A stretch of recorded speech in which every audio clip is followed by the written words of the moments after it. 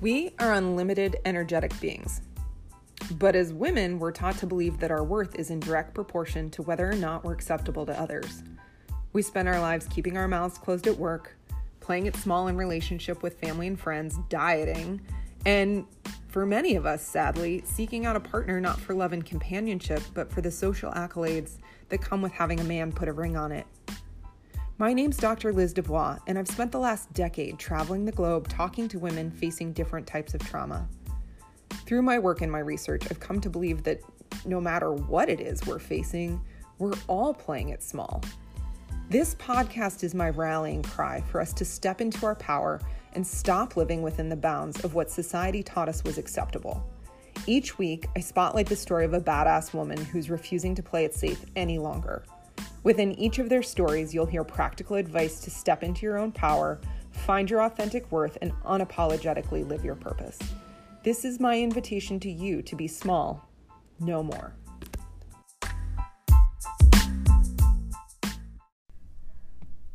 I'm a single mom, and I was raised by a single mom, and my mom was raised by a mother who also went through a divorce.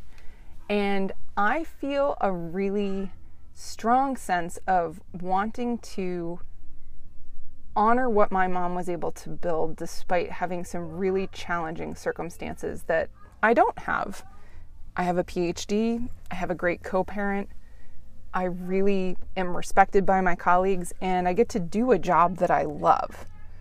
Despite all of that, I've really struggled with my sense of deservingness around money, in part because I have this sense that because I'm a single mom, everything I should do should be really, really hard when it comes to making money. And if it's not really, really hard, then I'm not putting into my parenting and my work that I am doing in the world the sacrifice that my mom put into it, which I know is crazy and I know she doesn't think, but it's something I've really struggled with. And as I've been trying to wrestle with this demon of, if I'm going to be a good mom, then that means I can't also have work that I enjoy, that I get paid a lot for.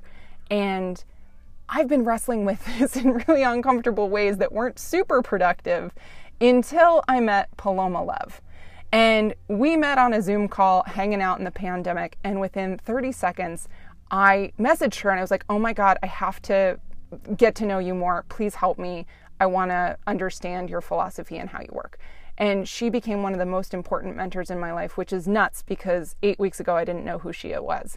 But my relationship with worthiness has radically transformed because of her guidance and mentorship. And I'm putting this podcast out there because I know I am not the only mom. I'm certainly not the only woman that struggles with the challenges that come with feeling deserving of money. That if I take money, if I sell you something, if I give you a product and ask in return for it a price that reflects the work and studying and costs that went into creating the product, that I am harming you in some way. These are narratives that are really deeply instilled and they're reflected in all sorts of different places. This is not the podcast where I'm going to talk about the wage gap or anything like that. I'm here to talk really about the relationship that we have with ourselves, with our feelings of worth, and what that means for our wallets. So without further ado, here is my friend and mentor, Paloma Lev.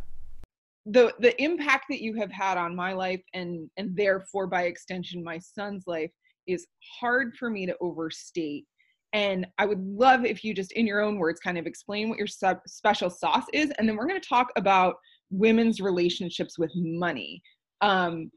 For me specifically, and I'm going to use myself as a data point of one, because I know, having done this work now for 10 years, that I'm certainly not alone in this.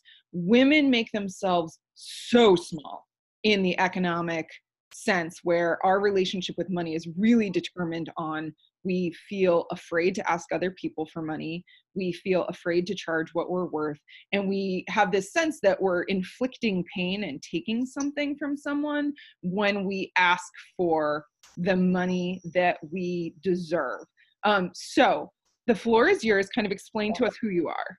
Yeah. Okay. First of all, hello, everybody. Liz, I too could not be more overjoyed to be having this conversation with you. I love you as a human. I respect the crap out of what you're doing, and I'm stoked for our convo.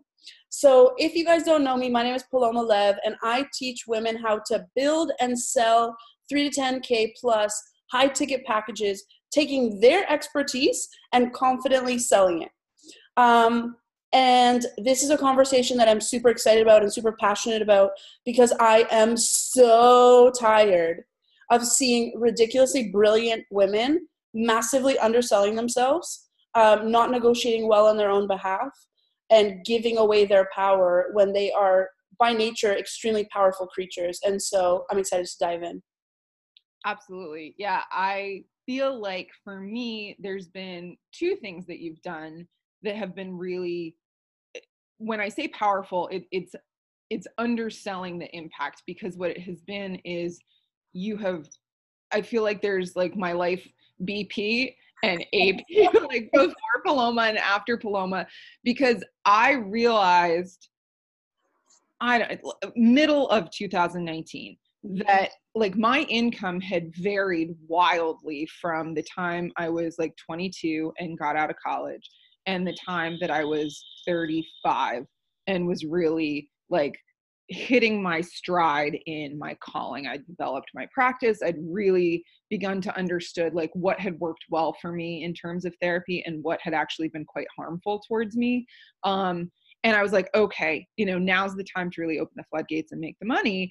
And I got to this place mentally where I was really had to confront myself and become curious about the fact that no matter what I had made in those preceding, 13 years, whether I was rolling in the income or really scraping the bottom of the barrel, especially during grad school, I always had the same amount of credit card debt without fail. It was always about $12,000. And I was just like, what is it? Is there some kind of magical voodoo number here for me? Or is there like something else is at play? And I heard Ed Milet talk in one of his podcasts about we have this external temperature setting, right? Like we are always set at 72 degrees or whatever. And if you walk into an income situation where all of a sudden you have the opportunity to really warm yourself up, you're always going to bring the thermostat down back to where it is that your comfortable set point is. And I was like, okay, that really began the journey of me starting to, I say, not just like scrub the toilet of my shitty relationship with money, but like snake the pipes. I was like, there is some stuff here. And I started to intentionally seek out therapists and coaches and mentors that could help me reimagine not just my relationship with my income and my earning potential, but what it was that I felt I was worthy of having in terms of stability and runway to take care of myself and take care of my son. Mm-hmm. Mm-hmm. Definitely. I mean, it's a thing of threshold. I mean, there's so many different factors at play. One is absolutely, what is our threshold? Some people would freak out if they got below $20,000 in their account. Other people are only comfortable being paycheck to paycheck. Everyone has a different threshold, but what is really at stake here when it comes to women and money is the way that we were taught how to be good. Yeah. Every person wants to be good because they want to belong. They want to know they're safe and they want to be loved, right? Yep. Now, for women, our goodness in the way that we are culturally indoctrinated is dependent on self-sacrifice and martyrdom. Absolutely. A good mom eats her kids' chicken fingers that have gone cold after the kid has eaten. That's a good mom. Yep. A good wife thinks about her husband first. All of these things of what does it mean to be good? And so if you're a woman who actually knows her worth, knows how to ask for what she wants, you're a threat. You're dangerous. You're a woman who's acquainted with her own power is someone who is a real outlier. And so a lot of the time we have to choose between, are we going to be good in the conventional sense, or are we going to say, fuck being good, I want to be happy, I want to be healthy, I want to be my most fully expressed version of myself, and that might just not be compatible with the cultural understanding of how women can be good. because we are bossy, or we're fat, or we're this, or we're sluts, or we're all of the language that's used to police women. Yep. You need to be comfortable with not being liked, because guess what? The more you understand your own power, the more you step into your own power, the more that you refuse to simply accept the deals that are presented to you and become a proactive deal maker, the more people will challenge your authority, and the more you need to be able to dig into the conviction of, this is who I am, this is what I'm going to do, and be willing to be disliked without apology. Yeah. Yeah. That makes so much sense to me. And I just want to kind of highlight to you, precious listener, it's like we're 3 episodes into this podcast, and one of the common themes that's now emerging is your health and well-being, and by extension happiness, is probably dependent on pissing some other people off. And I'm calling out that pattern because I think it would be really easy to listen to this podcast and make the decision that the women having these conversations are just bad people. And I'm wondering, I think it would be helpful, Paloma, if you and I can kind of suss out for people like how your life can change, and then by extension the people who love you, how their lives can change if you have this kind of radical selfishness that allows you to go deeper into your relationship with what makes sense for you. Yeah. Well, it's interesting, because I'm sure that we've all had someone in our life that has painted themselves as selfless. They're always the martyr. They're the ones who are like, we'll just do whatever you guys want. And they think that they're good because they do that. That person is the most self-interested person, because they are interested in a particular status that comes along with, I don't have any needs, right? It's radical for a woman to insist on her needs, insist on her pleasure, insist on being paid really, really, really damn well. It's radical. And so I see this all the time teaching sales, that women say to me, I don't want to handle objections because I want to be nice. Yeah. I don't want to be confrontational. I'm not a salesy person, therefore I don't want to put myself out there, right? Yep. And I just say, with love, you're not being nice. You're actually being selfish, and not in a good way of like, you are protecting a certain way of being seen. And if you can kind of let go of trying to prove yourself, trying to be seen in a particular way, and just realize that there's one radio channel that you need to be tuning into more than any other radio channel, and that's your own voice. A lot of women can't hear their own voice.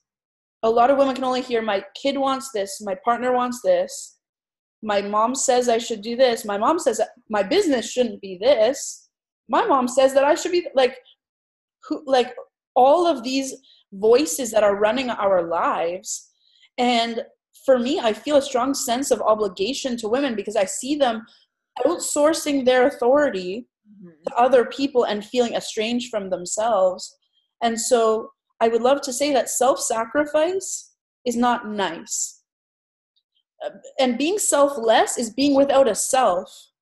How in the world can you show up to an intimate relationship with anyone without a self, without needs, without boundaries?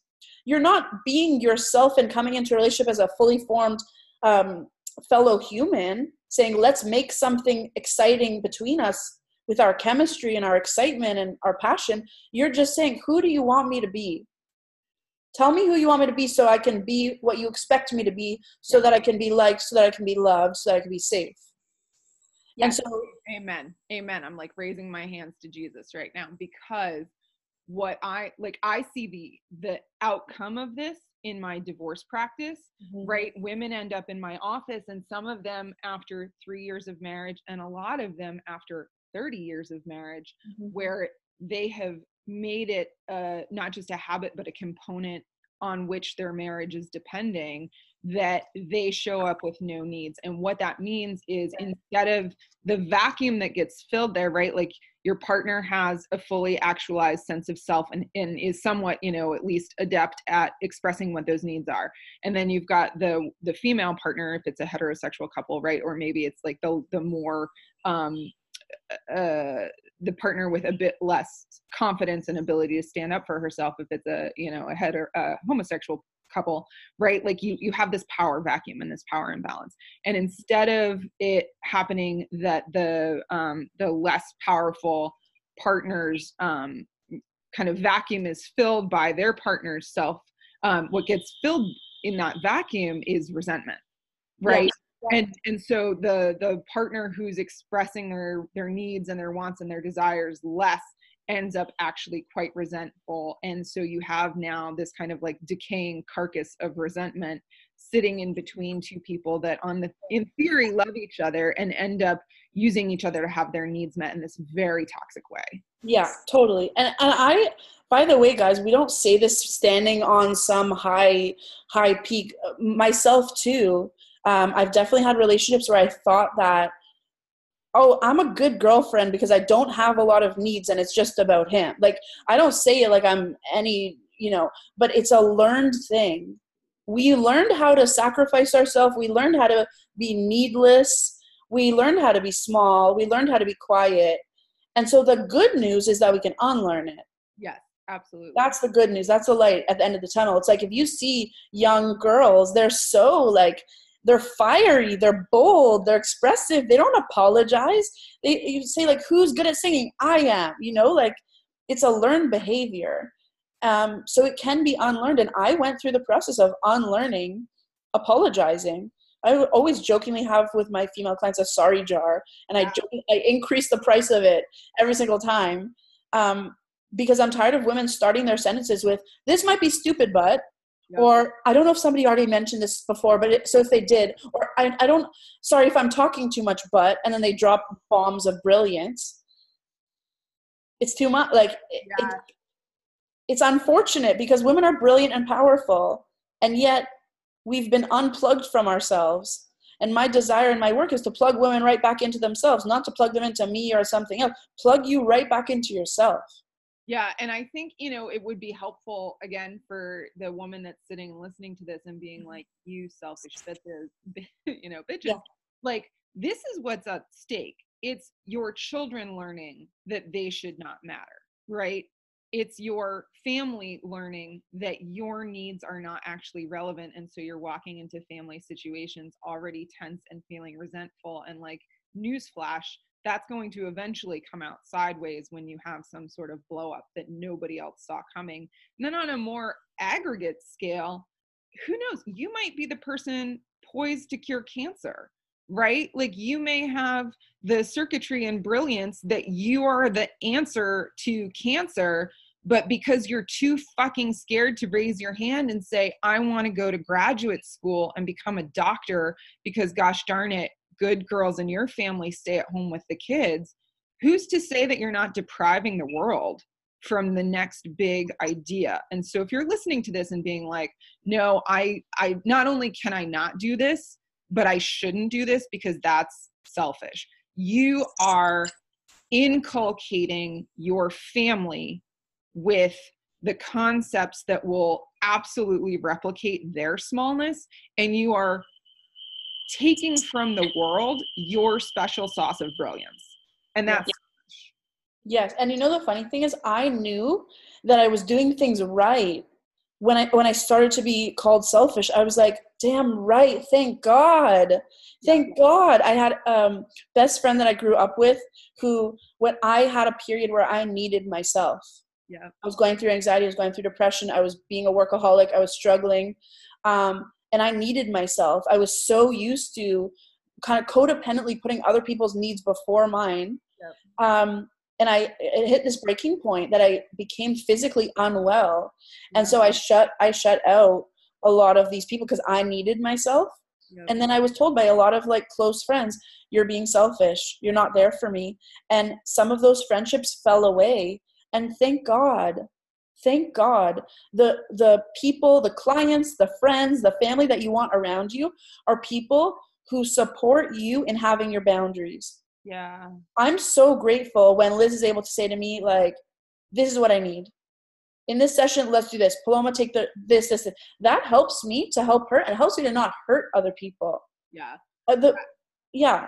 I once had this experience, and or you want to go? Well, so you said for me like a key word that for a long time I was like, that's mean, but it has been in fact like the key to my liberation. You said boundaries. Like, can you talk a little bit about the relationship between boundaries with other people and feelings of deservingness around money? That's a really interesting one. You know, I do believe that it all comes back to the fact that like every person deserves what you need and what you want. There's nothing wrong with it. There's nothing wrong with if you want to earn 10 million bucks this year, you don't have to apologize for that. If you and a sexual partner need this very specific thing to get off, there's nothing wrong with that. So before I was teaching sales, I was teaching negotiation skills. And this is the interesting thing when it comes to negotiation. Every person has the right to put their cards on the table of what they want. Yep. And the whole point of negotiation is that your negotiation partner has the corresponding right to say no and has the right to veto it. Yep. And so for me growing up, I was taught, don't ask for too much because your parents, I'm one of 4 kids, are exhausted and tired and that your needs are a burden. So only come to me when you're like, you know, when it's a really, really, really extreme case because we don't have the bandwidth to, you know. And I think that a lot of people who grew up in households where their parents didn't have their needs met learned that their needs are too heavy and too big and too problematic. And so they apologize for their needs. The funny thing is money is just a symptom of all of this. It's just an outgrowth of feeling that that for you to have is for you to take away from somebody else. Yes. That if I sell to you, I'm hurting you. I'm taking away from you. It's like there's a pie, and if I take half, then you only have half. Yeah. If I take a quarter, then you have 3/4. It's that kind of understanding, as opposed to, Liz, what if 1 + 1 = 3? Yeah. What if you produce some possibility, I produce some possibility, we mix that possibility together, we can create something bigger than either of us had. Yeah. It's that understanding that we are not in competition with one another. We are co-creators and generators of possibility. And so my desire is for every single woman in this world to become a proactive deal maker. Mm-hmm. If you produce deals, you will have better outcomes than if you simply respond to other people's deals. Put differently, nobody will ever present you with a deal as beneficial to you as you yourself will present. So what does that mean? When you show up to a meeting, everybody knows that I will never show up without my notebook filled with, these are my objectives, these are my priorities, this is my agenda, this is the order of priority, this, then this, then this. If we don't get to this, then this. Now, I prepare like hell for any conversation. And also I come in with the flexibility to improvise because a conversation is a two-way thing. Yep. But I would like women to prepare. What do I want? What's in it for me? And think about what can I provide to that other person, of course. But most people simply respond to other people's plans for them, other people's plans for their life, other people's plans for your time, other people's plans for your relationships. If you don't build your own dreams, other people will recruit you into building their dreams. Absolutely. And so it's about intentionally saying, I deserve the things that I want, and this is possible for me. And I'm going to put as much time and energy and effort into my own projects, equity in myself. Yes.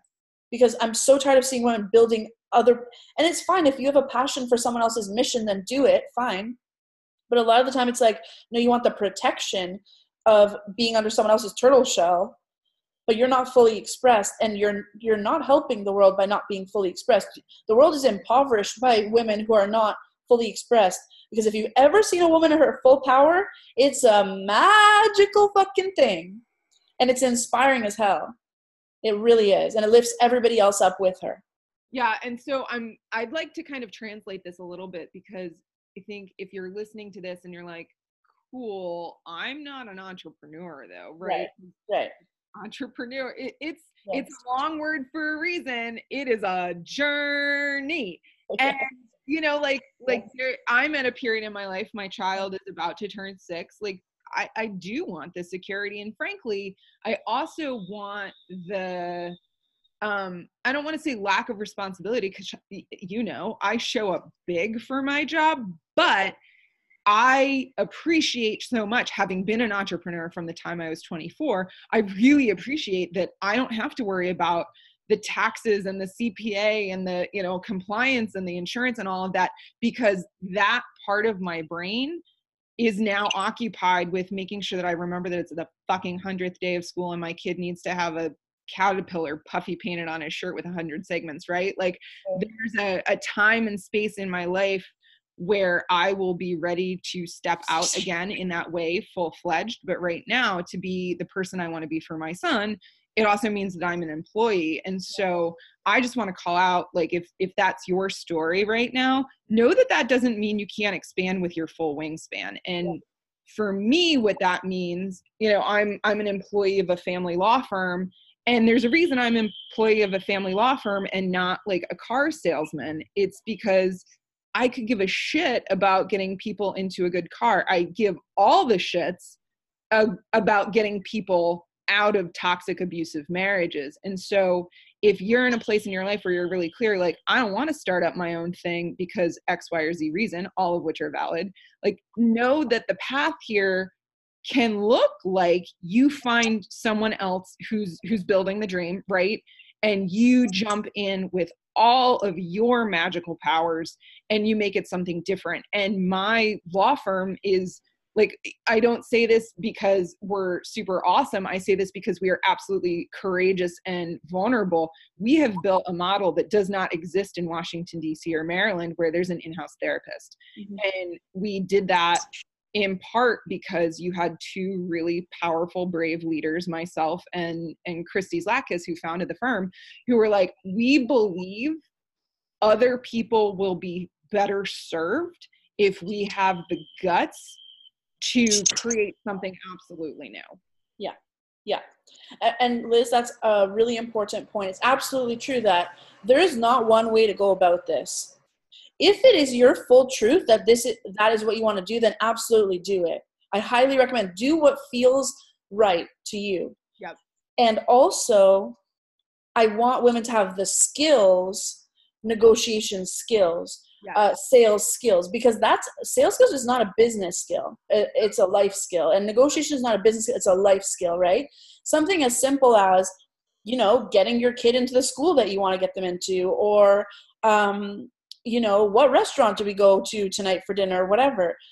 It doesn't always have to be on a large scale of, okay, I want to close these high ticket deals. That's awesome. And I love getting women to the point they can do that, because it's wildly powerful, and the personal development that happens to get women there is remarkable.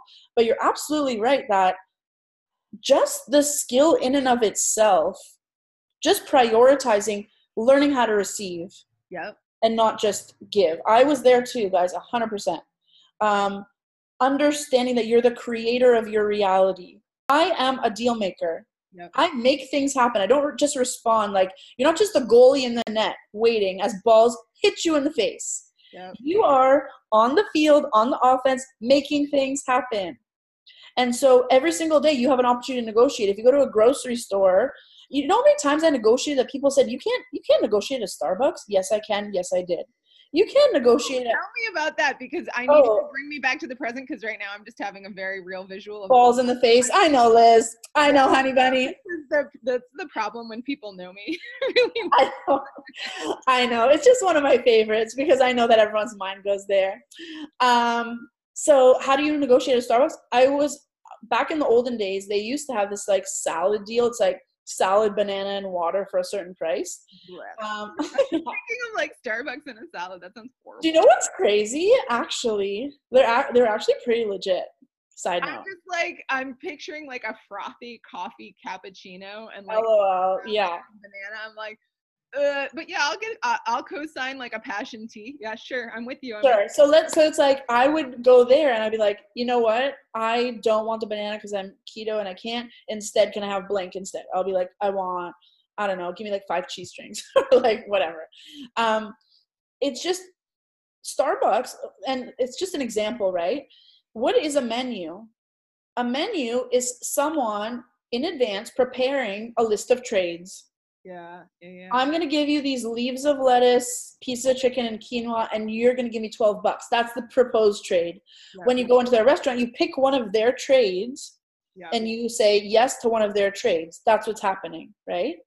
So why can't we go into establishments, and it doesn't just have to be like a restaurant, whatever, like call up your phone company or like whatever. I don't care what it is. I just want people to practice and realize you are so much more powerful than you think. Why is it that us proposing things is getting away with something, right? Yeah. I remember like another time, this was in New York as well, that like there was two restaurants pretty close to each other, owned by the same owner, but one has really good pina coladas and the other one has really good tacos, and I wanted both. Yeah. I wasn't going to choose. And so I went to the pina colada place and I'm like, can I get a pina colada to go? He's like, oh, we can't do it to go. I'm like, yeah, I want the tacos at the other place. And he's like, I was like, can you just deliver it for me? He's like, okay. He puts it in like a sippy cup, whatever, and he walks us to the other restaurant and I bring it there. And I had to take a picture because my friends were like, oh my God, Paloma, like, how did you? And I'm just, of course. Yeah. Of course I can. And so you can use it in any situation. My DNPs in my early days set me up to be able to make 10K plus sales. You know, it's all the same thing. The skill, it's a muscle. You can't squat, 100 pounds until you can do 5. Exactly. Right? Like squat the bar, man. And I'm just like chuckling to myself of all these different things where I've kind of pushed the limit, and that language in and of itself presupposes that there is a limit. And this is not to say that there aren't negotiations where when you're doing something, right? Like don't go in and negotiate consent. If someone says, no, I don't want to go down on you, don't be like, well, actually, let me explain to you why that's important to you. Yeah, there's definitely like when it comes to sexual consent stuff, if someone says no to you 100 million gazillion %, that's a no. Right. We're not talking about that. That's the exception to the rule. My desire is for women to feel more comfortable with hearing no and to stop it from going to the vortex of, if this person said no to me, I'm not good enough. They know that I don't really have a PhD or this. They're like, they go down this. I do. Liz really does. I'm not saying Liz. She absolutely does. But I just mean like, people go down this vortex of, oh God, they're going to think this is like, can you withstand a no and not personalize it? And can you not reject yourself when someone else has rejected you? Yeah. Well, and I think the feelings that go along with the no for me are shame. Right. Like, our shame is shame. Like I go down the vortex, and the vortex meant like thinking on a frontal lobe level is, oh my God, I've like stepped out of my lane and they're so offended, right down the toilet I go. But the experiential feeling of that is shame, like burning shame. I have been seen. And it's not the fear of having been seen for having a need. It's the fear of being seen for not being a good person and asking for too much. Right. And you know what? It's just important for us to remind ourselves that the other person is also powerful. Yes. That they, and empower them. I love empowering people with boundary tools. Like I say at the beginning of client sessions, you are more than welcome to disagree. You are more than welcome. Take this how you want to take this. On a sales call, I invite you to say no. If this is not your thing, if you're like, I hate this chick, I don't feel whatever, I welcome you to say no. Because when you go into a situation non-needy, the thing is, when you come in needy of like, I need this yes to validate my existence, then you're putting that person in a difficult position. And your amygdala, when someone comes to you needy or desperate, your amygdala is like, danger, warning, creepy, whatever. But if you are completely unattached to the outcomes of like, okay, if it's not this client, then it's another client, or, if it's not this partner, it's going to be another partner, all premised with the fundamental knowing of my success, happiness, joy, pleasure is inevitable. It's just, do I get from this source or from this source or from this source? My desire is for women to go from uncertain to of course in a lot of different areas. And when you get to that place of course, you really are unstoppable. People go from the point of, I don't have any options, like really thinking of themselves as hands tied, I have to do this thing, to an incredible opposite problem of there's so many opportunities and possibilities and everybody wants all. What am I going to say yes to? There's the problem of selection, which is an amazing problem to have. Like, confidence smells like options. Yes. I have infinite options, and I am the one who decides based on what I want, what I need, what is aligned with my mission. What do I want to do? What do I want to choose? That's why I say have a pre-qualifying application if you're, for everything, for your friends, for your partner. Talk about your pre-qualifying application for everything. No. Talk specifically about dating, because yeah.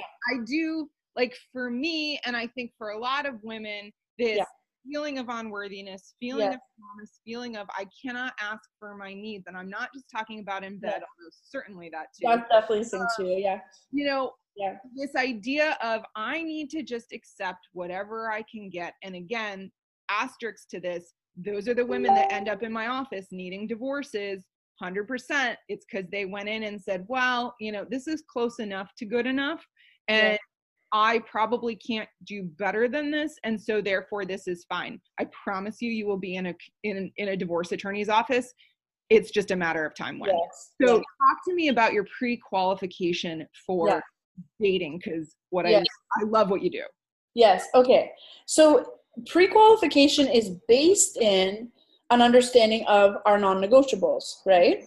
So every person, guys, this is an activity you can do today. Get a notebook and pick a couple different categories that are important to you in your life.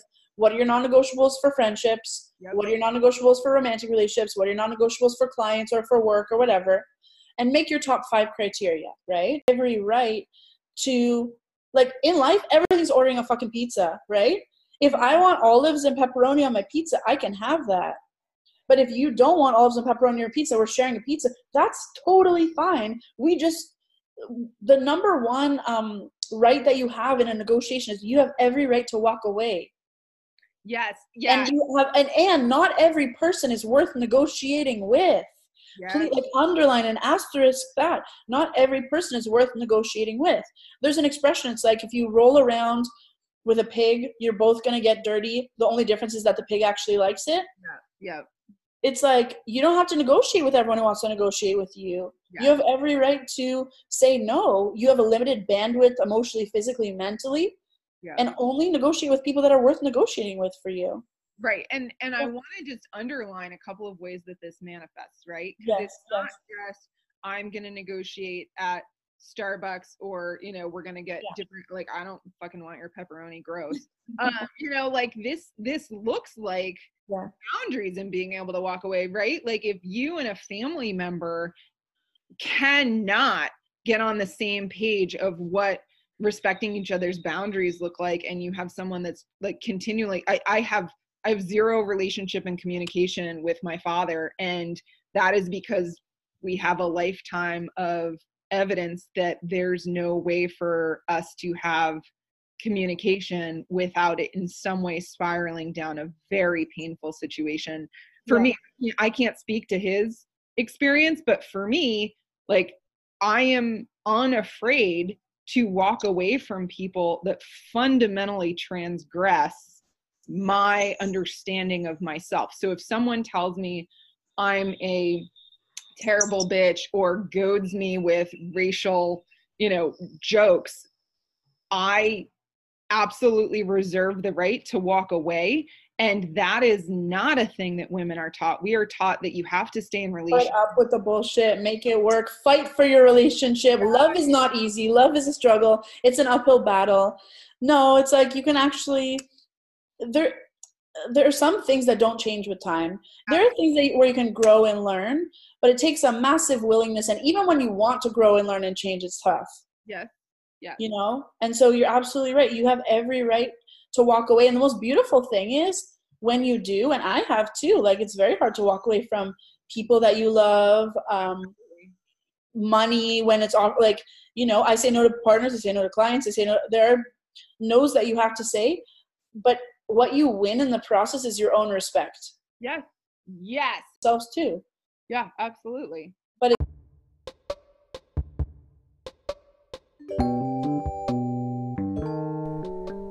So I'm gonna take my mentor's own advice here and do a scary thing, which is ask you for money, because I can't really do an episode about worthiness and asking for money and all the scary things and vulnerable work if I weren't to say to you that I've set up a Patreon account for this podcast, which is just patreon.com/drliz, D-U-B-O-I-S. So patreon.com/Dr. Liz Dubois. This is a passion project that I'm so grateful is now out in the world, but it does cost money because it turns out there's lots of things that you have to do and edit and sound and all the things. So if you like what you're hearing, I would love your support.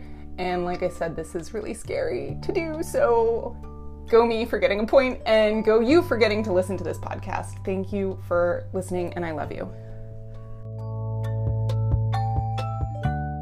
It's not up to us to live our lives in a way that makes other people feel comfortable.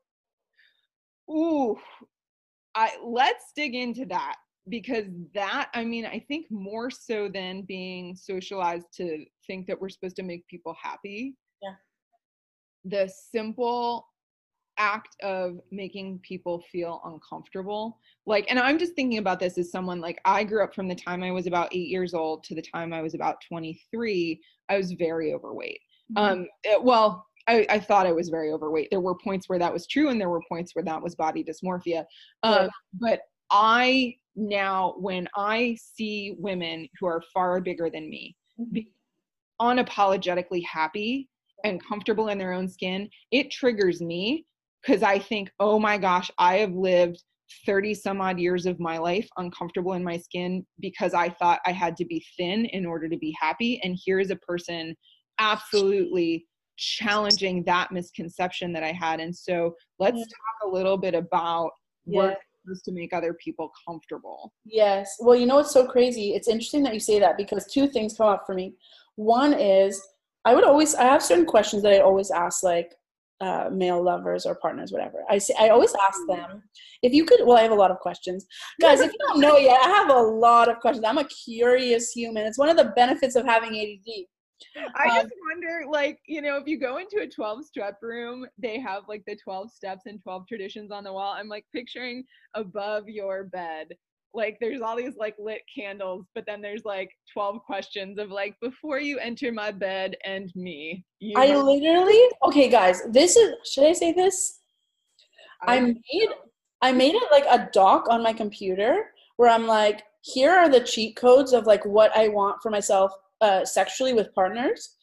And I was just like, this is okay, this is not okay, this is what I like, this is what I don't like, because it's like to just almost like a slideshow, like a presentation to give a new partner or lover, be like, this is how my body works, this is what I like. Because I just feel like we can get as proactive as we want about being like, as opposed to waiting for people to quote screw up, unapologetically just educate people like, this is me. These are my cheat codes. This is how I work. I'm open and I'm learning and I'm growing all the time, but this is what I know about myself. Yep. And just putting it all on the table is so empowering. Because when I was able to really like accept my body, I'm also like thick. I'm the Khloe Kardashian of my fam. Amazing personality, thick, and the other ones are thin. Okay, fine. And side note, I eat way healthier than those individuals. Right. Love you, sisters, but it doesn't matter. Right? Like, oh God, like, women of the world, hear us now, right? Yes. So with this thing about like I'm perfect how I am, it's like I started to depersonalize my body. It's like, oh, if I eat this thing I feel bloated, like it's the same as the sales rabbit hole of once they say, oh, I'm too expensive, you go down the rabbit hole of I'm not worthy, I'm not good enough, of course I'm too expensive, I don't have the credentials, all that bullshit, right? Nope. It's the same with our bodies. Like, I'm bloated, therefore I will never be loved and I will die alone and cats will eat my face while I'm dead. Like, it's just go down that rabbit hole, you know? And it's in terms of easy, don't get a cat. Don't get a cat, because it will eat your face when you die alone, because it'll be hungry because you didn't leave it tuned out because you're too worried about your own body. Side note. But I just want to say also, like, this whole thing of like, when you are so you, other women can be so them. Yes. I dared myself during university. One way that I became the most confident version of myself was I did something as often as I could that terrified me. Like that was my goal. Oh yeah, talk Who said about it like scared me? turning in papers, because you've talked about when you Yes. got your master's, Yes. you could not turn in a piece of writing unless it scared the shit out of you. Exactly. So I had this rule for myself in my master's where I was in creative writing, and maybe every 2 weeks you'd hand in a bundle of like 10 poems. And for me, if I wasn't like, my heart wasn't beating out my chest and I wasn't so nervous to hand them in, I wouldn't hand it in because I knew it wasn't a work of consequence, a piece of art that provoked enough in me and in them. That was my barometer. But throughout university, I said to myself, I want to do as many things as I can that scare me, because I'm making space in my quote comfort zone that I'm going to expand and push the edges.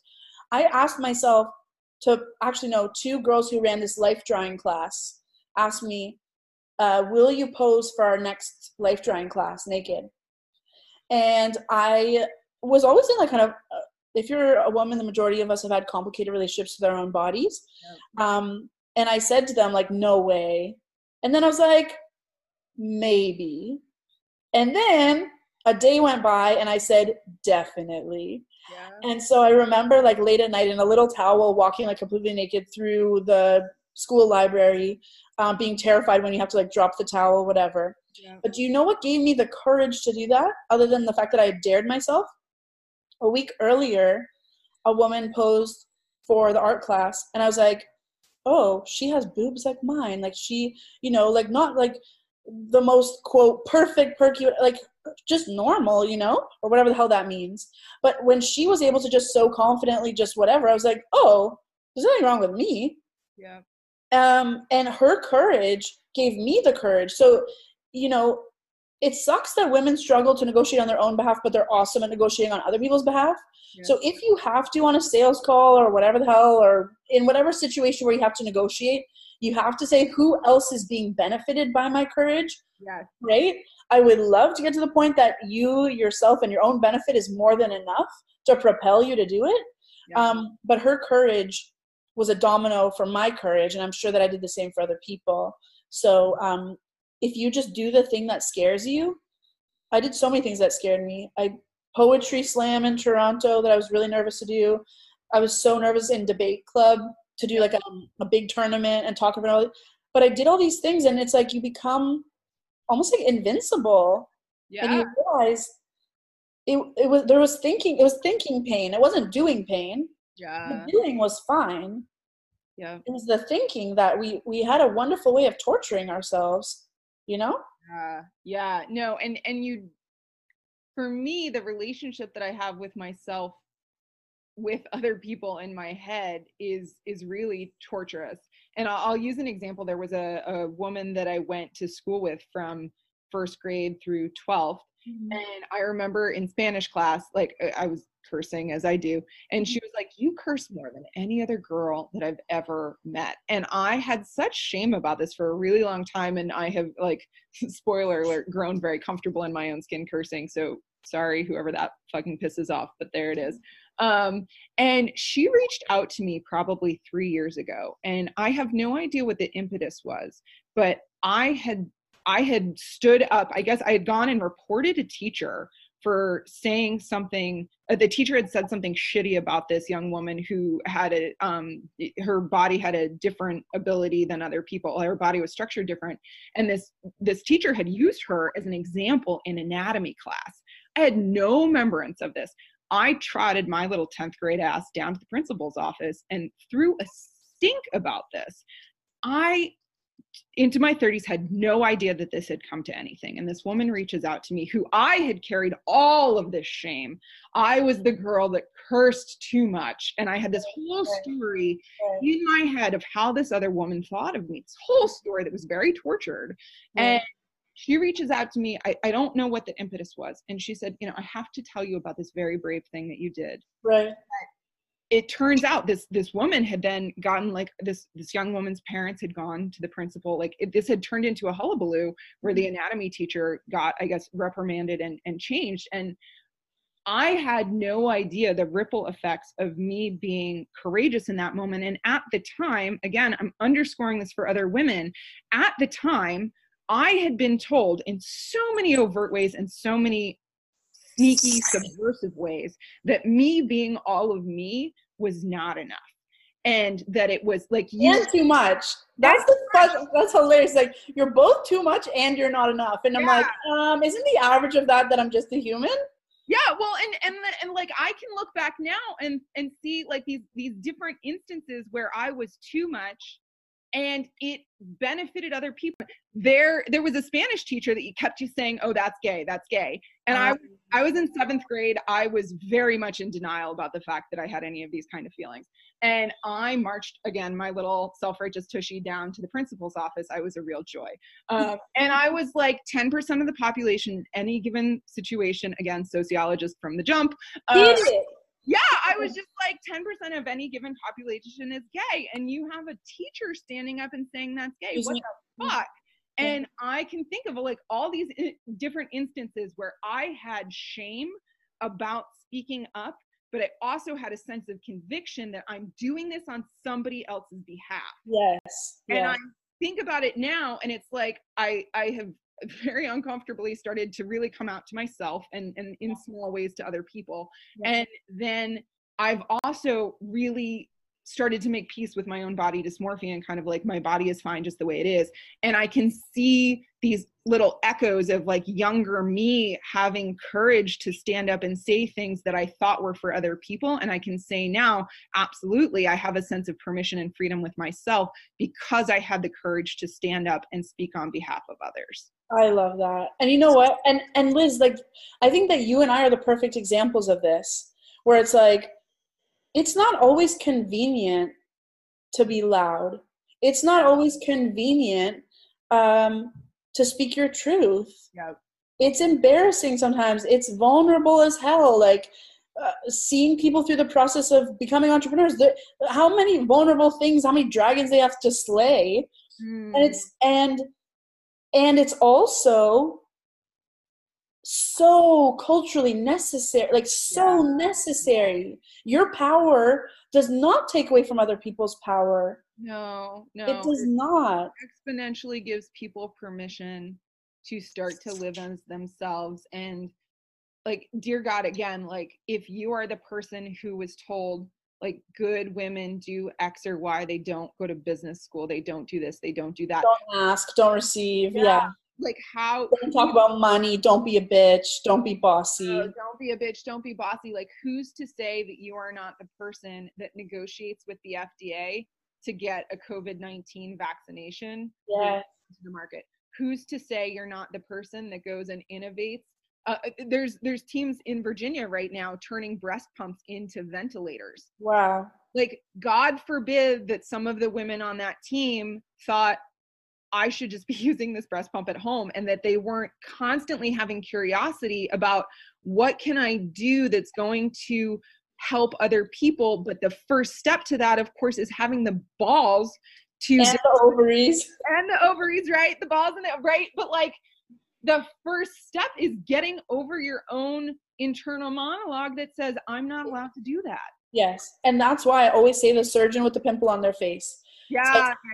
If you're a brain surgeon and everybody is a different kind of expert, I don't care what the hell your story is, what you've been, you're an expert at something that other people would find very valuable if you could use your wisdom to help them, that you make your suffering useful to other people. Imagine you're a surgeon and you have a pimple on your face in the morning and you say, you know what? I know I have to do brain surgery on this little boy today, but it's so embarrassing. I have a pimple on my face. You know what? I'm just not going to show up.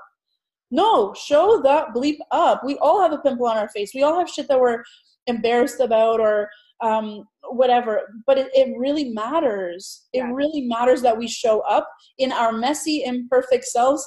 It's gorgeous. It's gorgeous to see all these messy creatures being like, this is who I am. And I know that this talk that we had today is absolutely going to help people. And because you, Liz, had the courage to say, let's do it. Let's do it imperfect. If we can't figure out this technology, let's use this technology. If Paloma's ADD forgets her sentence halfway through, you'll forgive me. Like, we're just being ourselves, and us being ourselves is a massive social benefit. Yeah, it's a ripple effect. And, you know, so much for me about creating this podcast was about reaching women with some of the pragmatic tools that have helped me recover from a lot of different types of trauma. And when I think about like the practical steps of how do I start to wrestle with my own demons, for me, it has always been, how do I make something painful that I went through matter for other people, right? Yes. And this is where it goes back into like allowing yourself to be quote unquote selfish. Like the way that I started to deal with even acknowledging to myself that the sexual assault I experienced, like that I choose to define that as rape, right? And then I had other people mirror back to me like, yeah, that was real. Like my permission to start to have that conversation with myself then turned into curiosity about, I cannot let this be a thing that just happened. I have to make it matter in some way, not because I'm feeling altruistic, but because I cannot stand to sit in the despair and the possibility that this is just a shitty thing that happened to me. And the outgrowth of this is this podcast. It's the advocacy that I've done on a legislative level. It's the grad school program that when I was handed a fellowship, I didn't say, I want to write a research paper. I said, I want to start a fucking research center, right? And now there's hundreds of other people around the world that have contributed research via that research center, right? And I'm not saying I did any of this by myself. I am saying, however, the catalyst for it was, what is the thing that I am hurting the most from? And how can I make that thing matter to other people? Yes. Pain to projects. Turn your pain into projects. Yeah. Oh, 100%. And that is, taking a stand for yourself in the service of helping other people. And I studied undergrad in political science, and a lot of the women that go into elected office, their path is not the same as men. They don't wake up one day and decide like, I think I'd be good at running for office. Like I'm forgetting what state this legislator is from, but like the way she ended up running for office was she kept buying expired milk for her kids, and she'd get home and be like, this milk's fucking expired. And so she started advocating to have the expiration dates put on milk, and like lo and behold, however many years later, she ran for fucking Congress. And so when we think about kind of, you and I are both pretty about feminists, like when you think about the personal as political, and you start to take radical self-care and start to get curious about, if I'm taking care of myself in this way, how does that bubble out for other people, right? Yes. Like I don't talk shit about my body in front of my son. And I don't do that for him. I do that for all of, I don't know if he's going to be gay or straight or whatever, but like I do that in the service of other women that he will see when he is older. I do not want him to think women's service on this planet is to be thin and beautiful. Yes. And you know what's funny? Oprah, a lot of people said to her, oh, you're so full of yourself. And she said, yes, I am. I am full of myself. I am so full that my cup runneth over. And that is why I'm able to give to other people so profoundly. So I'm super thrilled about this going out. And I think that people really need to hear this. So thank you so much, Liz. Yeah. So wrap it up for us in one nice tidy bow if you can. What does any of all of this self-love, self-permission, pain, blah, blah, blah, what does that have to do with money? Okay. So it all has to do with, are you willing and open to receive on the highest level? And it's a decision, and it's a thing of threshold training, like you go to the gym. But if I had to end with like a kind of rallying call to women of like, what is my underlying thesis of all the work that I've done for the last 9 years, it would be, with love, I say, do not do the busy work to avoid the vulnerable work. If you can prioritize the vulnerable work, and that is relationship with yourself, reprioritizing your standards, learning skills that make you the most powerful version of yourself, negotiation skills, confidence skills, sales skills, how do I talk about my expertise and not undersell myself, all those things, then you can really have and do anything. And then the final thing is, surround yourself with other people who show you that more is possible for you. And protect yourself like hell from those people who want you to be small because it makes them feel comfortable. I would love my students to go past me. I would love the people around me. I want them to flourish to their highest purpose. That's what I want for them. And so be around other people who want for you what you want for yourself. And you can really, really, really have and do anything. It all starts with relationship to yourself. Amen. Amen. Yeah. Well, Paloma Lev, thank you for being here. Where can people find you now that they know that you are the bee's knees answer to all of their problems? Thank you, darling. So I have a Facebook group, Sell Anything with Badass Confidence. That's W/ because we be economizing on extra letters. Sell Anything with Badass Confidence. Find me on Facebook, Facebook and LinkedIn, Paloma Lev. And if you are interested in one-on-one working and digging into doing some of your vulnerable work in a way that you are guided in a safe way, you can go to bit.ly/workwithpaloma. And if you're really, really cool, because I only work with cool people that I can laugh with, and you're awesome and you're coachable, then go ahead and grab a spot and apply, and we'll see if we can make magic together.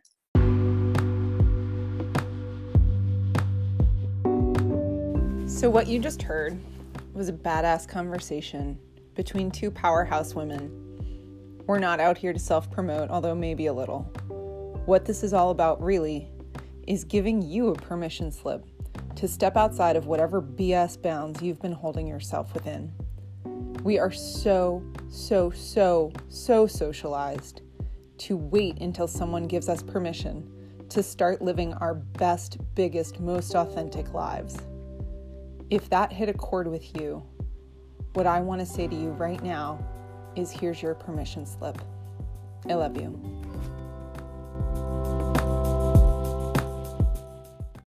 I love my family and all my friends, and the world is behind us. We might get together